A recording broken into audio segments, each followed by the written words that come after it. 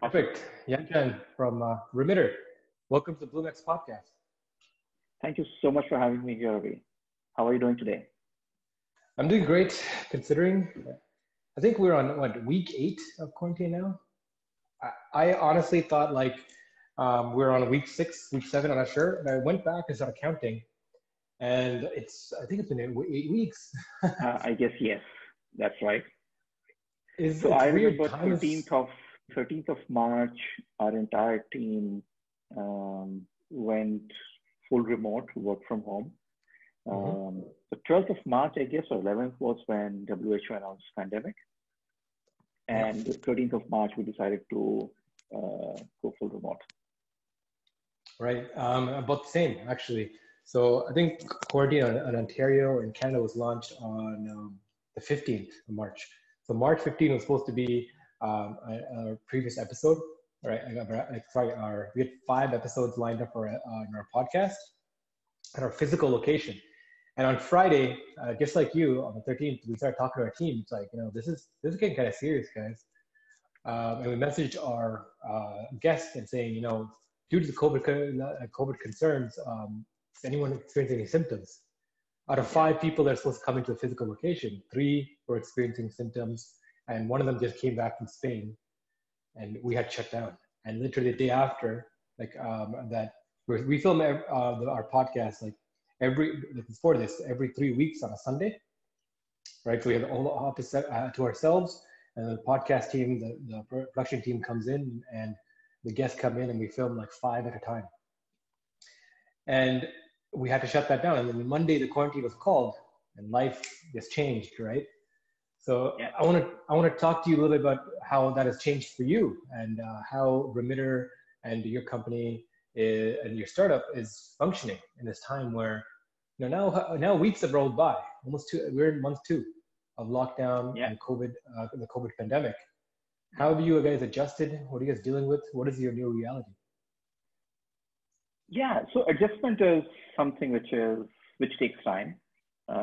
First few days goes by just like that. You don't really feel Yeah. much. It's just like regular course working from home.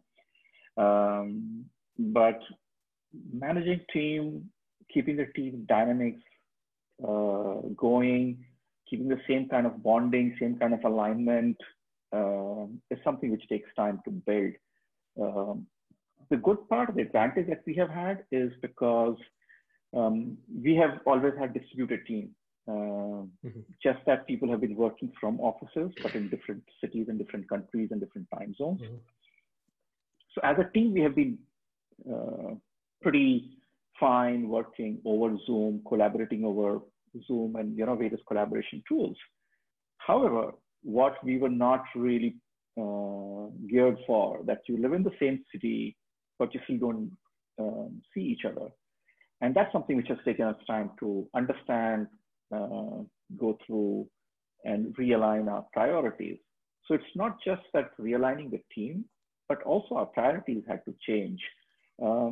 We were massively preparing for a launch in US market, and uh, pandemic hit, and we decided to pull back and said, this is not the time to open a new market, and we must concentrate on what we have, consolidate, and take this time to relook at our priorities for for the current quarter and the next quarter. We were still in Yeah. March at that point in time, and we had to huddle together. Each team had to figure out what our new roadmap looks like, and then everyone had to be aligned to the new uh, reality. Yeah. That is something which worked out pretty well for us. I think as a team, everyone rallied together.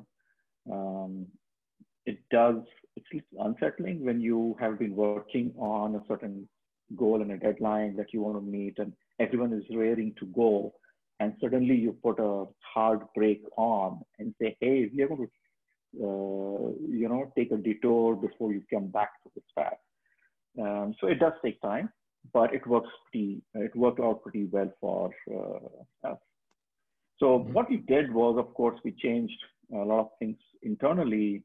in terms of how we collaborate, how do we work together, how do we still keep that team bonding going, given the fact that we have not really met each other in past, like you said, 8 weeks. We had not thought it's 8 weeks yet, but yeah, it's actually 8 weeks. I was also thinking 6 weeks, by the way.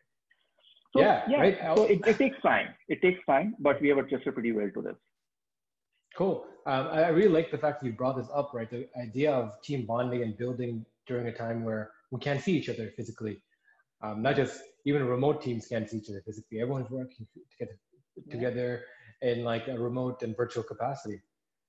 I mean, what does it look like for a company, right? Especially a startup that requires such immense bonding.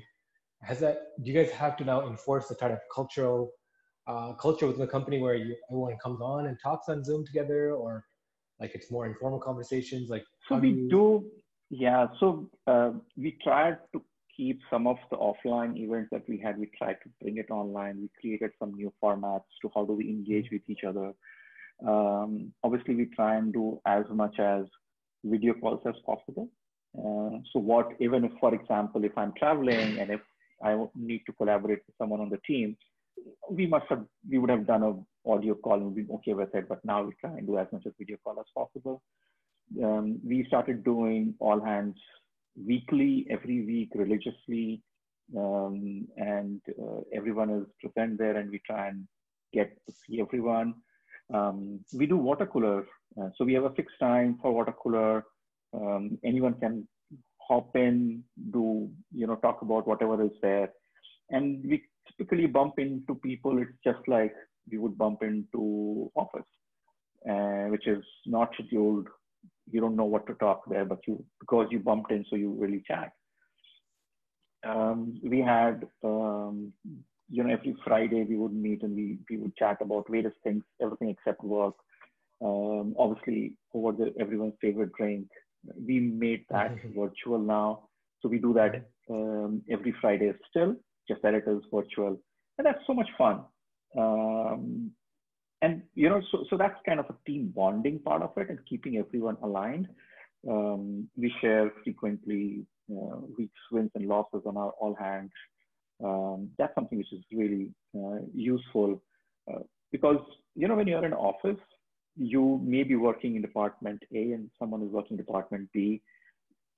But because you're working together in the same place, you would typically chat and you would know what's happening without having to put a structure to it. But it basically meant now that we have to put structure to that, to the extent that we have to reorganize our Slack channel to match with the new structure so that, we could share more things which otherwise we would not have really shared because why? I mean, we're just sitting across, right? Why do you need to share that on Slack? Why do you need to share with a larger group when the time comes? You would typically share. So I think over communication is the key. We don't want to be really spammy and, take each other's time, but communicating as much as possible is very, very important. Everyone has their own challenges, particularly team members who are also parents. They certainly realize that schooling is more about daycare than about education. Yeah. And they have to adjust the time schedule. So so we're learning. It's fun to have someone's baby popping up on the screen suddenly in the middle of a call and you're fine with it. It's fun. Yeah, it's definitely changed work environments.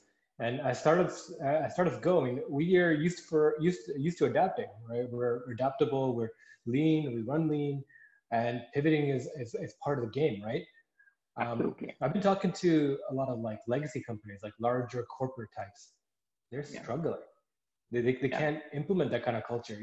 Their kid will come inside and they'll get people get embarrassed, and they don't have. It throws them off that they're used to being a personal side to work and a work side, right? You're having different dimensions, just like on social media networks, like you're different on Instagram versus you're different on LinkedIn, right? People are used to these different personas within the work environment.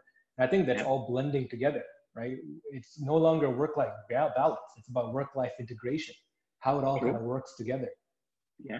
And it's crazy that 1.3 billion people are all now experiencing this and experimenting on all together, right? True, absolutely. It is, And the yeah, best part is that even um, functions which were originally considered, oh, this can only be done face to face, have so naturally moved then to virtual without people really, getting really discomfort about it. yeah, As in, if you look at a lot of functions which required face-to-face collaboration, we are doing whiteboarding session. Obviously, that has to be face-to-face, right? And how we have just adapted to it as if it has always existed. The fact is, technology has always existed, right? It was our resistance to change which forced us to continue in the old world. And this has given us an opportunity to go out and explore all that is out there, to bring things digital, and let us collaborate virtually without really losing productivity. yeah, yeah. And what do you, how do you feel about this environment, right? As like a forward, like moving forward, let's say lockdown is lifted, right? Because the like habit forming.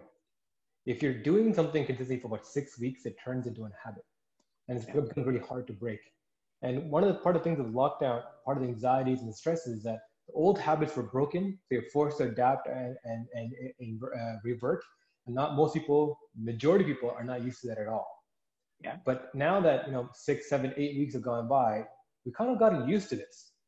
yeah, These Zoom calls, working from home, having to integrate work and life, doing some work, jumping off a call, going and doing lunch, and give to your family members, and jumping back into it, like all this balancing act. And companies are looking at things that's like, why was I paying $10,000, $30,000 a month in real estate, right? yeah. In office expenses, and housing people, when we act just as functionally now, right? How do you find yourself as an effectivity tool? Like, would you go back to how things were? Would you want to go for a blend, like working within a co-working space, or that's like people can come in and go freely? What do you think about the future of work? What are we learning? Very interesting point. I see three distinct ways in which this would work. One, we would certainly have startups uh, adopting more or being amenable to more remote working or distributed teams. Um, I've seen that pretty often in startup world that, oh, we are so early stage that we have to be in the room together to be able to move at breakneck speed. Mm. Um, that is something which is going to change, and more startups are going to say distributed teams are fine, and they could still move at you know semi breakneck speed, and that will be fine. World will not come to end if we don't move at that speed, right? So that's one change which I certainly see is adoption of more distributed teams. The second which I see is blended um, workforce. I mean, I don't know how we are going to decide. We would certainly let our team figure out what's the best way that we are comfortable with. But I really don't see us going back to the old environment that everyone every day goes to work. Otherwise, they feel I'm not doing full justice to what I'm supposed to be doing, right? I don't see that happening. I certainly see that a lot more people will blend it. Hot desking will become important. So if you possibly had 20 desks, you would possibly downsize, make it 5, 7, 10 desk environment where people will come and go and utilize that desk. That's what I see becoming more prevalent. And third is for larger organizations, which have been kind of forced into this situation of remote work. I know a whole lot of organizations which run contact centers, right? They were not ready for people working remotely. They had data privacy issues, security issues, background noise, all of that. They're going to be still, at least so far that I've spoken to, they still think it's a phase which will pass. and they will be able to get everyone back in the room to work together, they are in for a rude shock, because even when the lockdown lifts, the social distancing isn't really going away for a long time, right? And if that is not going away for a long time, you cannot really have people sitting next to each other, bumping into each other in the hallway. And if that's the case, then very certainly you also are forced to do blended work environment between remote and physical. But I still see larger organizations struggling with that, but that's what the reality is going to be. Yeah. And I think you nailed it there in the sense that even though things are lifted, it's not going to go back to normal, right? Yeah. I think a lot of people, especially at the beginning, were like talking about, oh, when are we going back to normal? When are things going back to normal? I think it's dawning on us that normal is changed, is shifted. Yeah. Right. Even if things are like lifted and we find a vaccine for COVID tomorrow and go, things are still the social principles are now caked into ourselves. It's now caked into our culture identity, right? The idea of distancing, not going out as much. People are still have that sense of fear, and again, the habit of not seeing as much people anymore, physically thing. And everyone's online is saying that when things are open, people are flood out into the streets, and there's gonna be parties and we're going to do that. I don't think that's the case. I think people are still very much scared. People are worried. People think about the future for themselves, for their families, and for each other, right? For society in general. And I think even with all of this, like it opens up a great bunch of opportunity. Because like I alluded to before, 1.3 billion people in industrialized nations who have access to high-tech devices like this are now connected. And they're all dealing with the same problem. Right, language barriers is not so much an issue when you have translating tools, but also you can have face-to-face interaction instantly. The boundaries of space have drifted away. What I'm interested in is like how are the new structures that form from this, the people who figure it out, new ways to run companies, new ways to hire and maintain staff, new ways to do sales, new ways to build a product, right, becomes more distributed. Yeah. And operate like that. And if we can, and I feel like this situation has really heralded the future of work and the fourth industrial revolution. Like e-commerce, for instance, they were experiencing a steady growth of 1% a year, right? The entire industry, which is phenomenal growth for the numbers behind it. But in the last 3 months, they have grown, the entire e-commerce industry has grown at 1% a month. That's 3 years worth of growth and experience. So certain markets are exploding, and it's radically shifting how we do commerce, how we do sales, how we operate. And this is one of my main interests in having you from Remitter on how you guys play the payment space in this kind of environment where things have drastically shifted. We're still dealing with archaic like banking processes that are like decades old that have been slowing down business in the virtual space. How is that being transformed? Very interesting point.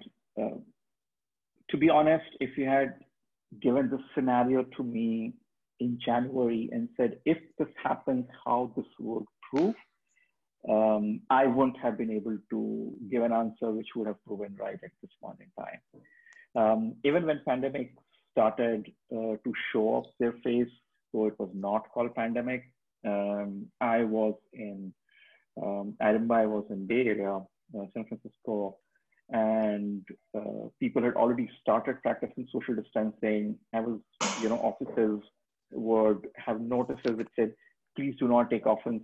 We're not shaking hands, and please use, wash your hands and sanitizers all around. Even at that point in time, it felt as this is a short phase and go away.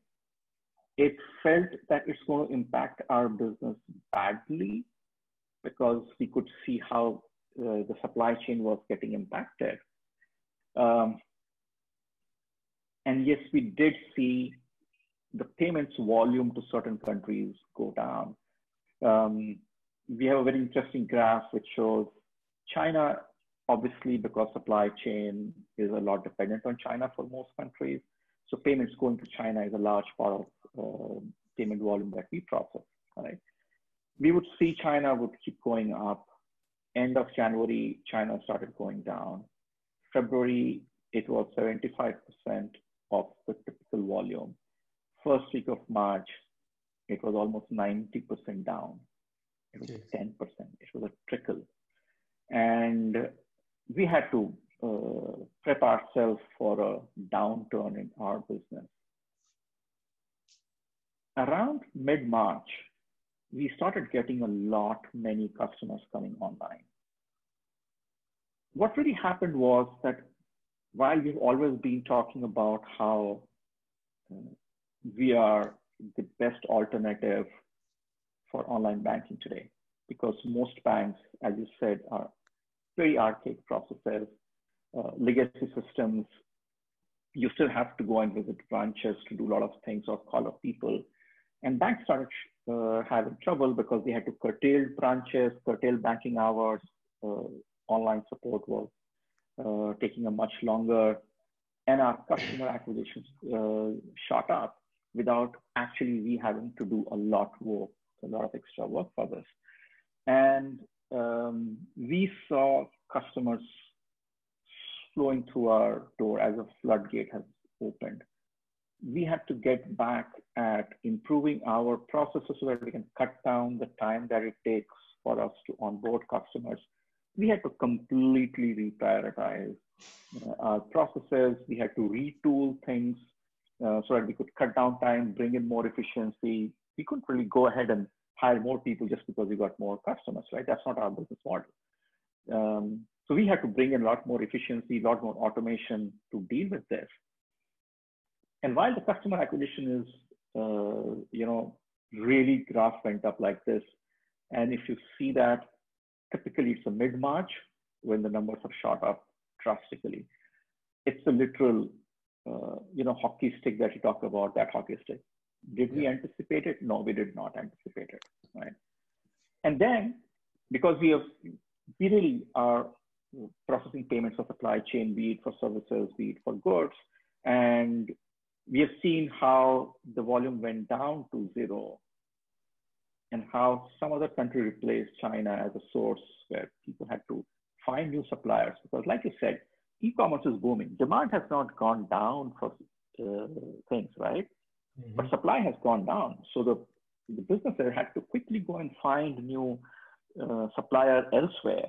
So possibly they couldn't get in China, but they had some warehouse or some supplier in US which has got the stock. So they want to get paid, send payment there and secure that supply. And we were the mechanism because we guarantee next business day payment reaches to your supplier. And people were looking at coming and saying, hey, I need to secure the supply. Do you guarantee the payment will reach tomorrow? And we could say, yes, payment will reach tomorrow. That created a completely new opportunity for us in the sense that the appreciation for what we bring to the table was a lot more than what it was before pandemic hit. It's like same thing if you talk about Zoom. Zoom has existed. People said, oh yeah, it's a great tool, right? But how many people really used it to the extent that's being used today? Because people suddenly realized, oh, this is godsend. We must use it now. And that's what really happened with us as well. Yeah. So you're one of the few companies in the space where growth has exploded because of the shift in the market. And now you're like trying to secure that holding within the growth, right? You're trying to hold on to that growth. I mean, one of the worst kind of failures a startup failures, quote unquote, a startup can experience is failing in growth. Because you can build so quickly or like try to onboard things so quickly and grow so quickly that you can build all these processes and build all these things underneath you that are toxic and can hurt you long term and can come back. And then coming back and fix that is hard. And this is like the catch-22 that we're facing is that, cool, there's a whole bunch of work, there's a whole bunch of new markets that opened up and there's a bunch of work to do. But if we move too quickly without thinking and being strategic, we can set ourselves up for failure. Yeah. As CEO, how's your mindset been during this time of having to navigate through this and being there for people and the changes being in effect? Very good question. I have seen, thankfully, this is my third company, which basically means I've made a lot of such mistakes in past, which I do not want to repeat it now, right? So one of the things that we really do is that we, instead of trying to build something mega product or a huge launch, we try and do things incrementally, release as quickly as possible, see what is the impact, come back and rebuild it. Just to give you a very simple example, almost overnight, a customer came and said, hey, we had a service provider which is not performing as good as we would want them to. And they need to send payments to a large number of healthcare workers every day after their shift ends. Can we use your API to do that? And they said, yeah, please go ahead and do that. And we have a simple feature which says, hey, give us the email ID, phone number. They get a secure link where they can give their bank account detail, and they get paid. They get a payment in their account the same day evening. And that was used, but not to the extent which this customer was scaling up with. Because as you know, the healthcare demand for healthcare work has gone up. So that had to scale. And we had to ensure that it's very intuitive. It wasn't as great. Now, we quickly worked out what the best case scenario should be. Here is what should ideally be to take care of all the challenges that we see right now on this simple looking interface. But do we wait for 7 days to deliver that, which is the ideal thing to do, but then the customer is going to suffer? We have to take an intermediate approach. So we say, this is what will be, instead of on day 7, this is going to be on day 10. But some element of this, we are going to improve on the current product that we have. And we had to iterate through that. That iteration ensured that customers did not suffer. At the same point in time, we did not sit on that Band-Aid that we had created just to fix for that day. We said, no, this is going to get replaced. 7 days down the line, that new thing was up. So it's very important to have the mix of, or the right balance of agility versus sustainability of that solution. Otherwise, like you said, we create technical debt, which comes back to bite us over a period of time. It would have been very easy to go fix that and say, hey, this is working, let's go and move on and do something else.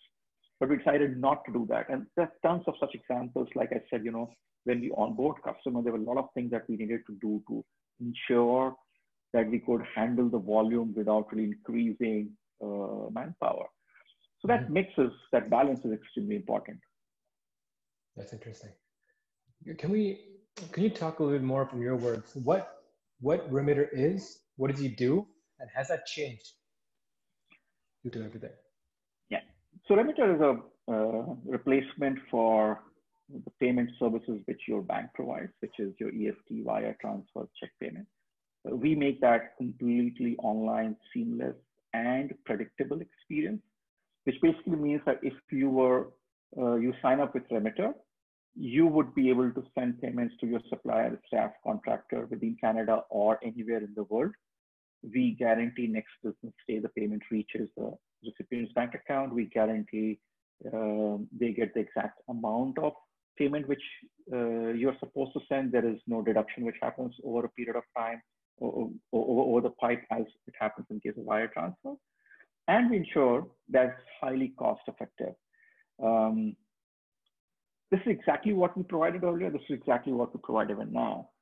To make that easy and collaborative, what we did was that we integrated with Xero QuickBooks so that, you know, if you have a supplier invoice there, one tap, it shows up the invoice, this is due, one tap, we go debit your bank account, we go credit the bank account of the supplier wherever in the world they are.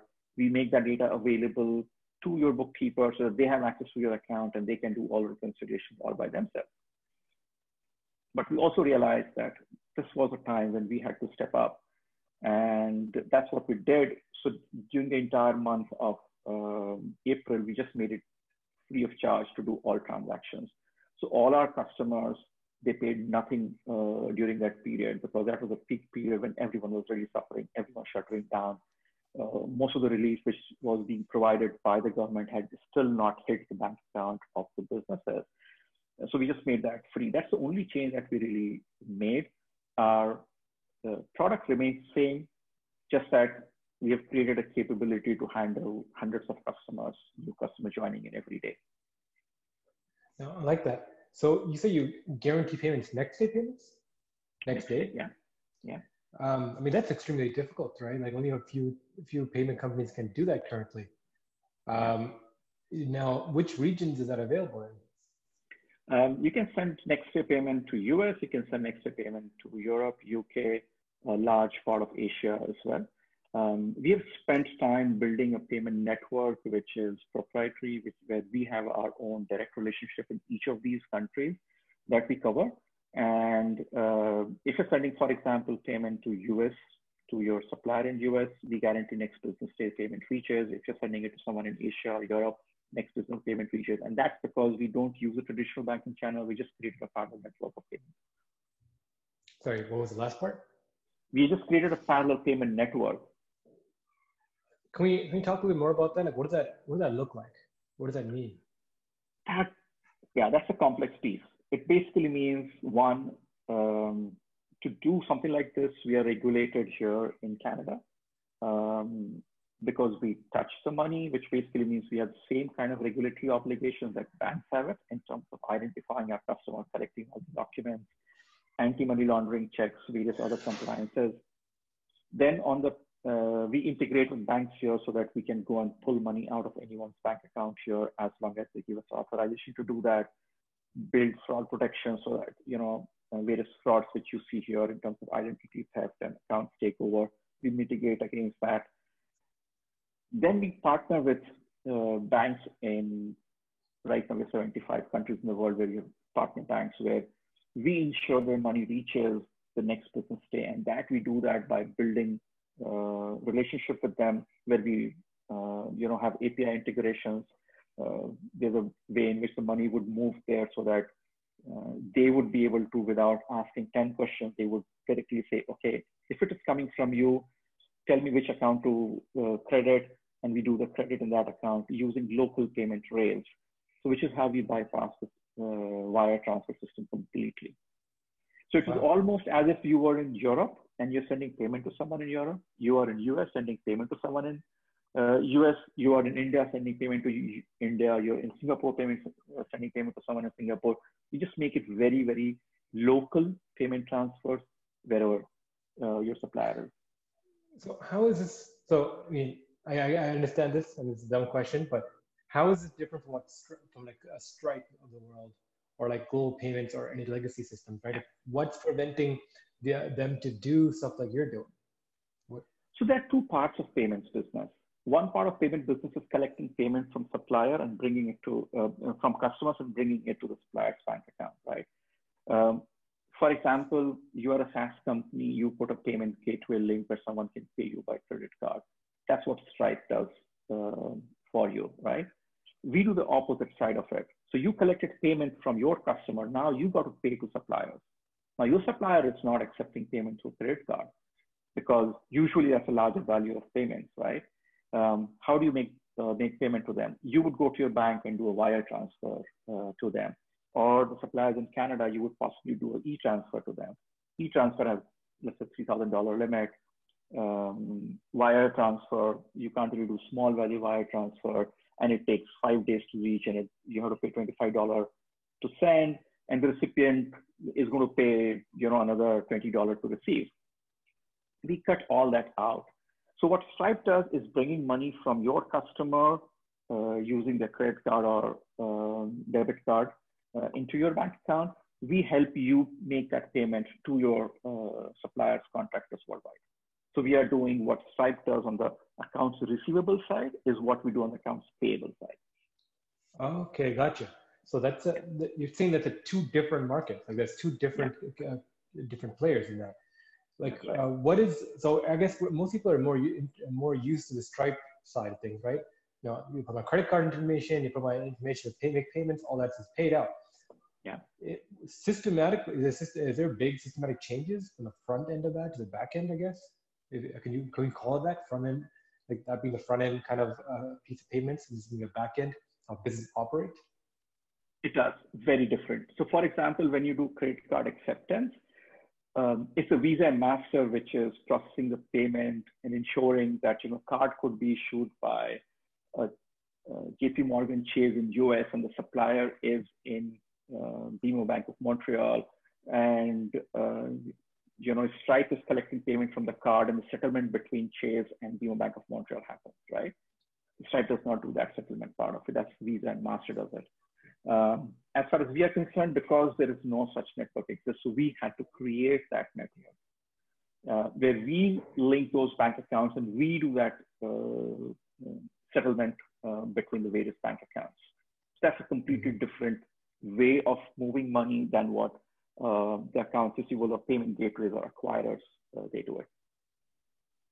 And I guess what prevents the market from coalescing, right? Like, why can't the same payment methodologies be used for the consumer side of credit cards and debit purchases to more the business operation side, or between companies?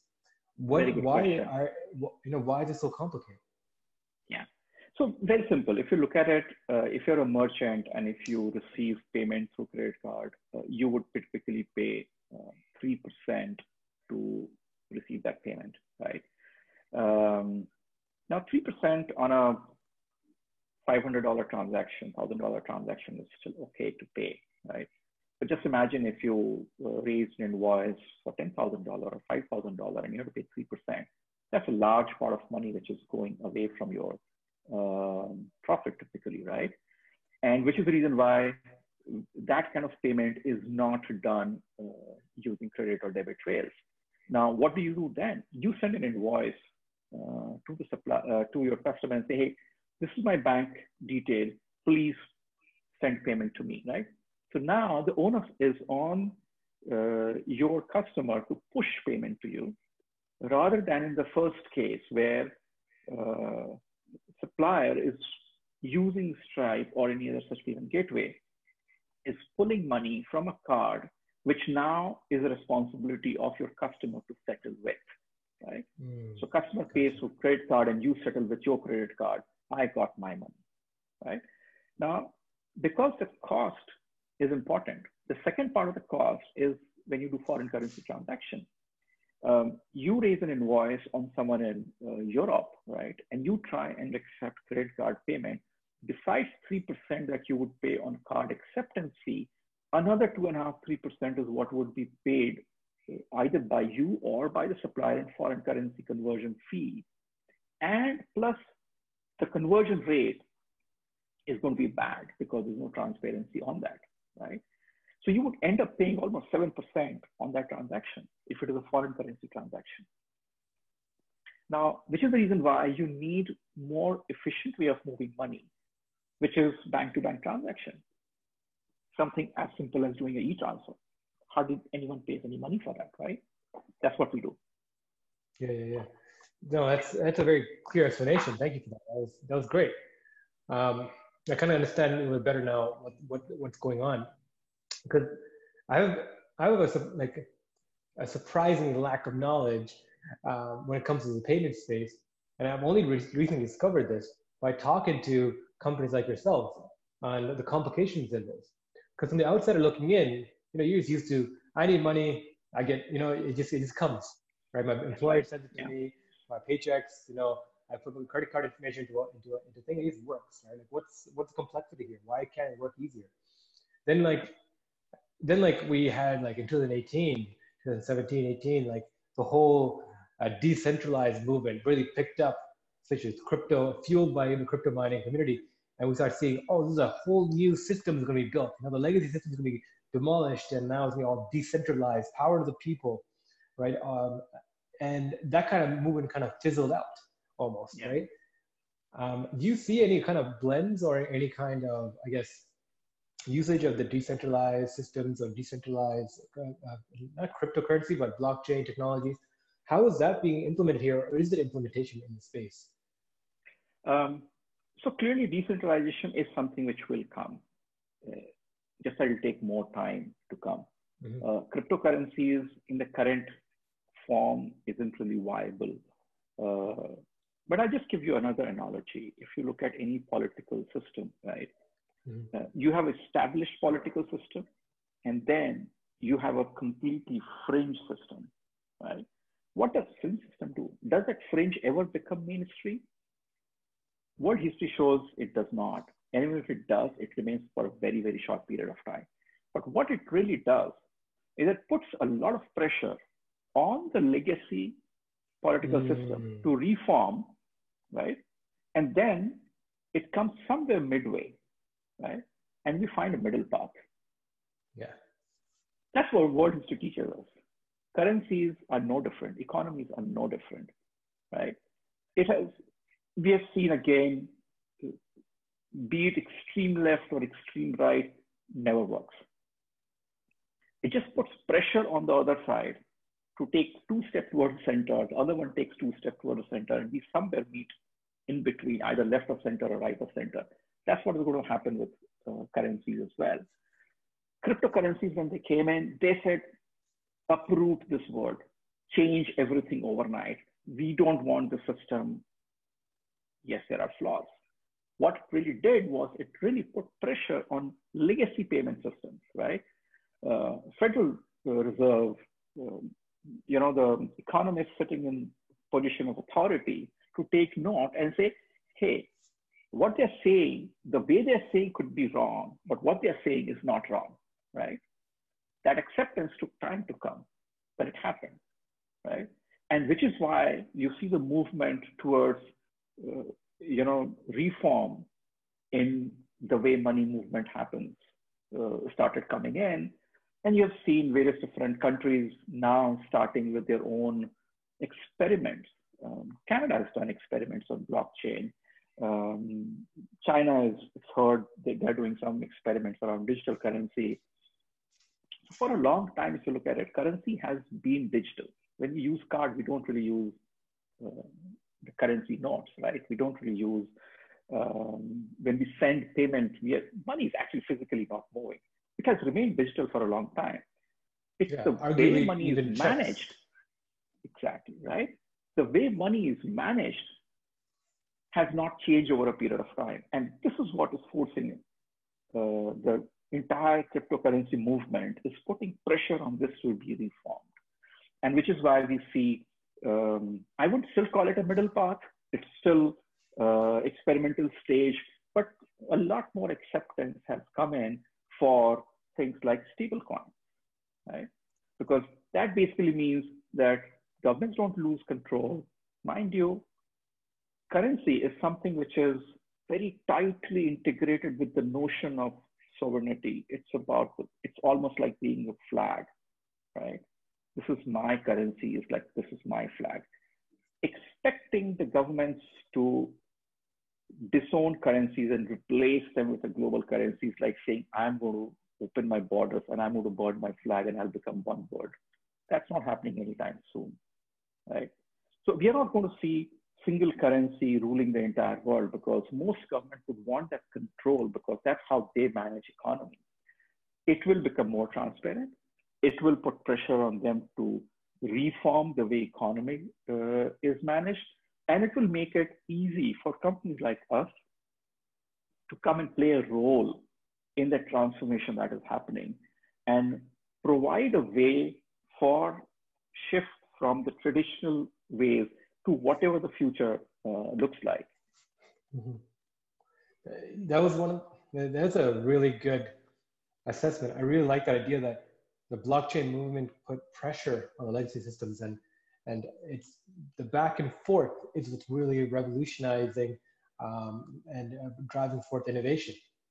And I mean, the whole point of capitalism is that it's supposed to be a competitive market, right? Competition what drives growth and innovation. And I mean, I think the frustration with most people is that the lack of change in the legacy system in the current financial sector is because it's been almost monopolies, right? Like all these companies are so big, the banks are too big to fail, that like they're just operating and they continue to operate through inefficiencies that there's no involvement on it. And now that we're seeing this rapid kind of growth, I guess people are kind of more excited to see where that steps sheer, where does that go towards? So I guess we'll end with this. What is, from the payment side and from your point of view, what does the ideal world look like? What is a solution from the remitter side look like, idealized? Ideal world is invisible real-time payments. It should be as simple as I go to your portal and say, hey, ship me this product. It could be coming from anywhere in the China. I go to supplier, send them a purchase order. Supplier should get paid exactly the same way without having to make an effort, which is invisible, which does not become a chore. It does not require additional effort to make a payment. And it is fast, real time. Today, it's faster for goods to arrive from another country than for the payment to reach there. That's not the ideal world, right? Mm-hmm. Like I said, money is digital. Money should reach the way email reaches. We have a long way to go, but that's where we are headed. Invisible real-time payments. And that's how global commerce will really become global. Yeah. Well, that's amazing. That's a great sentiment to end on. And Yanchen, thank you for your time. Thank you for being on here. Thank you, Ravi, for this opportunity. Thank you.